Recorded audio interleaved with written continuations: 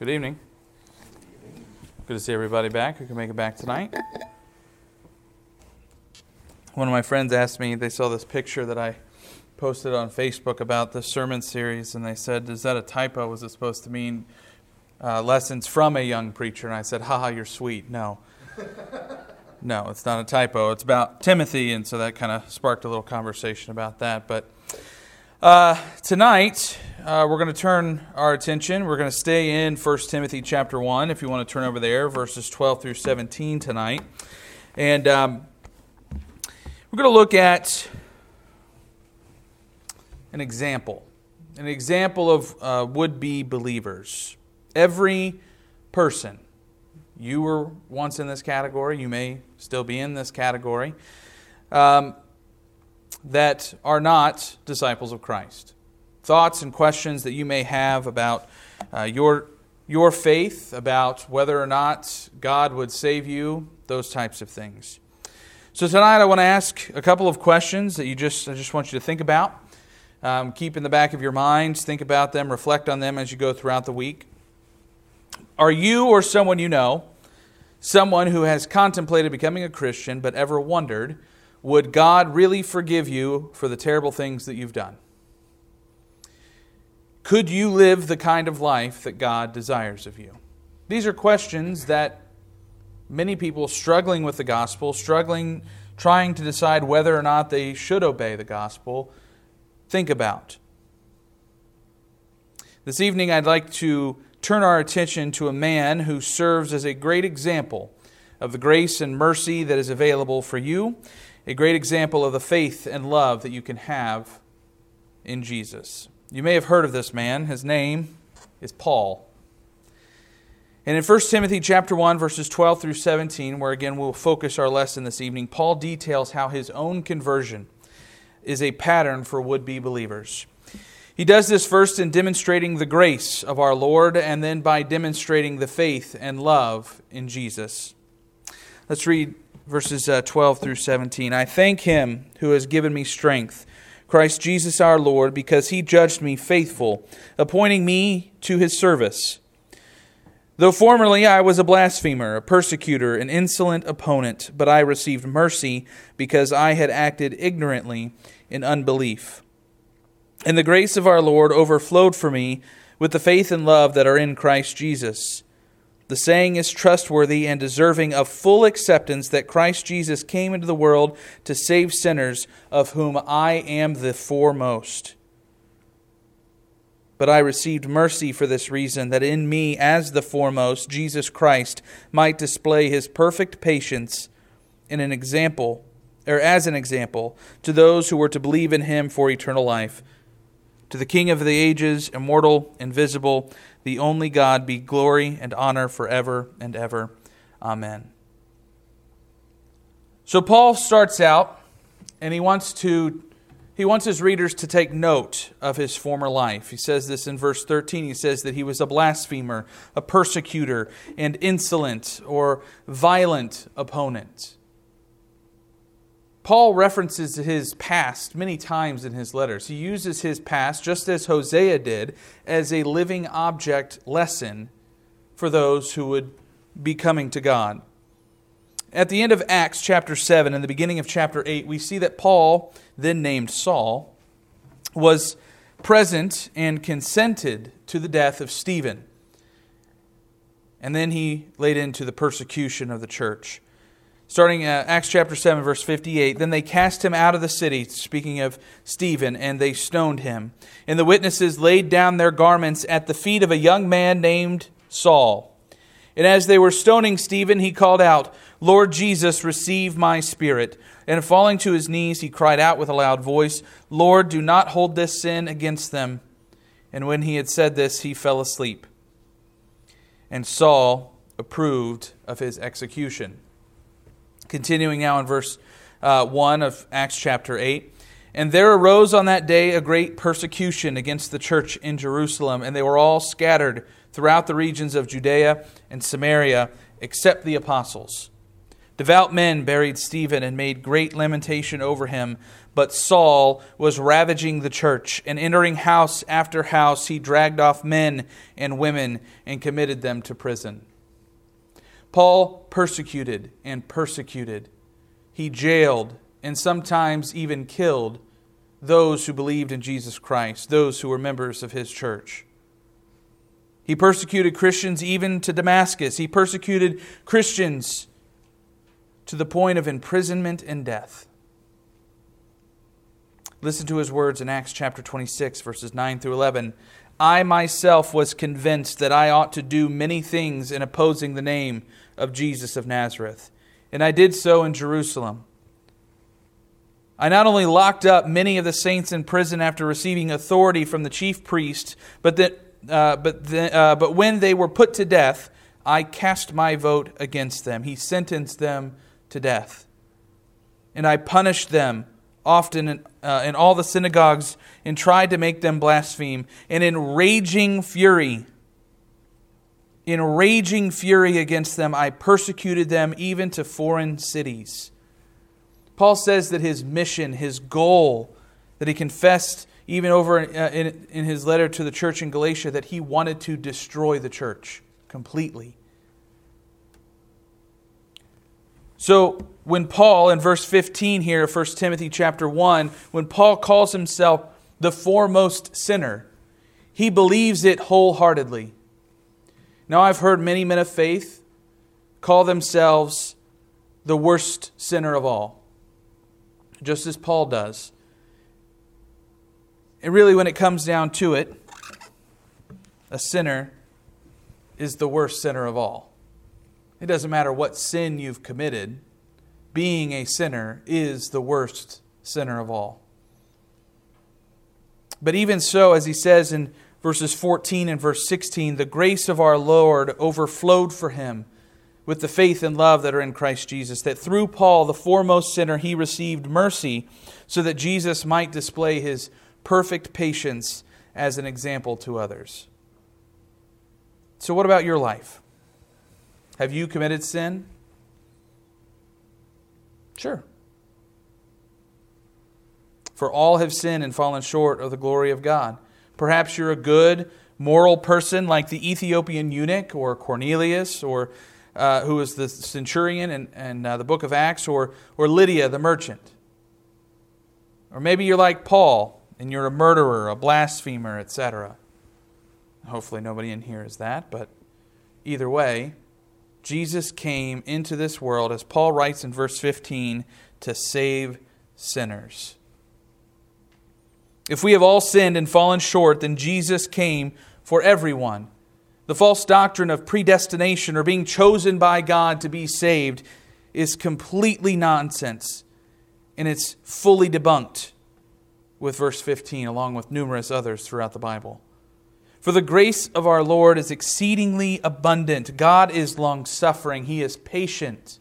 We talked about that this morning with Hosea. Paul's example and teaching here to the young preacher should be enough of a pattern and example to let you know that if everlasting life is available to you, or those that you care for have questions about these things, Paul's pattern, Paul's example, is something that applies to all would-be believers, because we all sin, we all fall short of the glory of God, and Jesus came to save all sinners. And as I mentioned before, being a sinner makes you the worst sinner possible, because there is no greater or lesser sin. Lying to your boss about something is just as bad as killing someone to God. I know that sounds ridiculous in human terms, but we're not talking about a human deity. We're talking about God. All sin is equal to Him.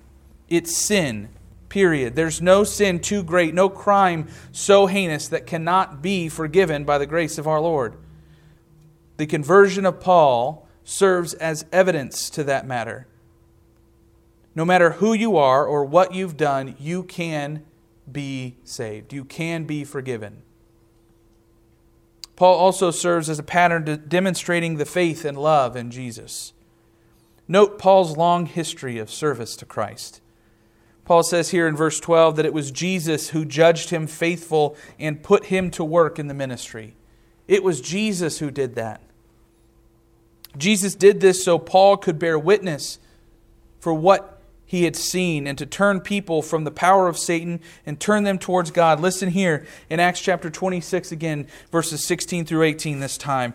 But rise and stand upon your feet, for I have appeared to you for this purpose, to appoint you as a servant and witness to the things in which you have seen me and to those in which I will appear to you, delivering you from your people and from the Gentiles to whom I am sending you, to open their eyes so that they may turn from darkness to light and from the power of Satan to God, that they may receive forgiveness of sins and a place among those who are sanctified by faith in me. Paul's knowledge of the old law, being a Pharisee as he was, knowing what he knew about the Scriptures and the revealed understanding of the new covenant that Christ provided to him, what better vessel, what better person to teach and be an example to the Jews and the Gentiles, to tell them of the better sacrifice, of the better covenant, of the better hope that he has found in Christ Jesus. Paul became a pattern of the faith and love that is possible in Christ because he cooperated with the grace of God to obey the gospel. In his letter to the Philippians, Paul detailed ways in which he exuded the faith and love possible in Jesus. First, in Philippians chapter 3, verses 12 through 15, he says, "Not that I have already obtained this or am already perfect, but I press on to make it my own, because Christ Jesus has made me his own. Brothers, I do not consider that I have made it my own, but one thing I do, forgetting what lies behind and straining forward to what lies ahead. I press on toward the goal for the prize of the upward call of God in Christ Jesus." That's one of my favorite verses in the Bible. "Let those of us who are mature think this way, and if in anything you think otherwise, God will reveal that also to you." He strived to be the best that he could be, no matter what. He forgot his past, just as Christ forgave his past and forgot the past sins as well. He strived to be the best he could be, not for his own glory or good, but for the glory and good of God, for the proliferation of the gospel of Christ. Now in the next chapter, Philippians chapter 4, Paul details how he learned to be content and where he found his strength. Starting in verse 11, "Not that I am speaking of being in need, for I have learned in whatever situation I am to be content." Boy, isn't that a lesson the world needs to hear today? I know how to be brought, verse 12, "I know how to be brought low, and I know how to abound. In any and every circumstance I have learned the secret of facing plenty and hunger, abundance and need. I can do all things through him who strengthens me." Now, we've all heard that verse. We see it tattooed on athletes. We see them wear it on their eye black. We see them yell it on the street corner. I'm good at what I do because I can do all things through him who gives me strength. That's not what this means. If you read the whole verse, if you get the whole context, you understand that the things that we can do in this life, we do for God. And if we're doing things for God's glory, that's the things that he's going to give us the strength to do. Those are the things that he is going to allow us to persevere and pursue. So I hope that you can see that Paul provides a great example of life, a life of faith and love that leads to peace. So what about your life? If you're already a Christian, are you experiencing the faith and love that is found in Christ? Faith that comes from the Word of God, Romans chapter 10, verse 17. And love that comes from being taught of God. A love that Paul informs the Thessalonians about in his first letter to them, chapter 4, verses 9 through 10. "Now concerning brotherly love, you have no need for anyone to write to you, for you yourselves have been taught by God to love one another. For that indeed is what you are doing to all the brothers throughout Macedonia. But we urge you, brothers, to do this more and more." The love that we have in Christ is something that we are taught by being around others who are experiencing faith and love in Christ. That's why it's important to not forsake the assembling together, to not forsake the fellowship. Are you experiencing this faith and love that is Christ? Are you following the pattern of Paul, cooperating with the grace of God to turn away from sin? Are you pressing onward towards spiritual maturity?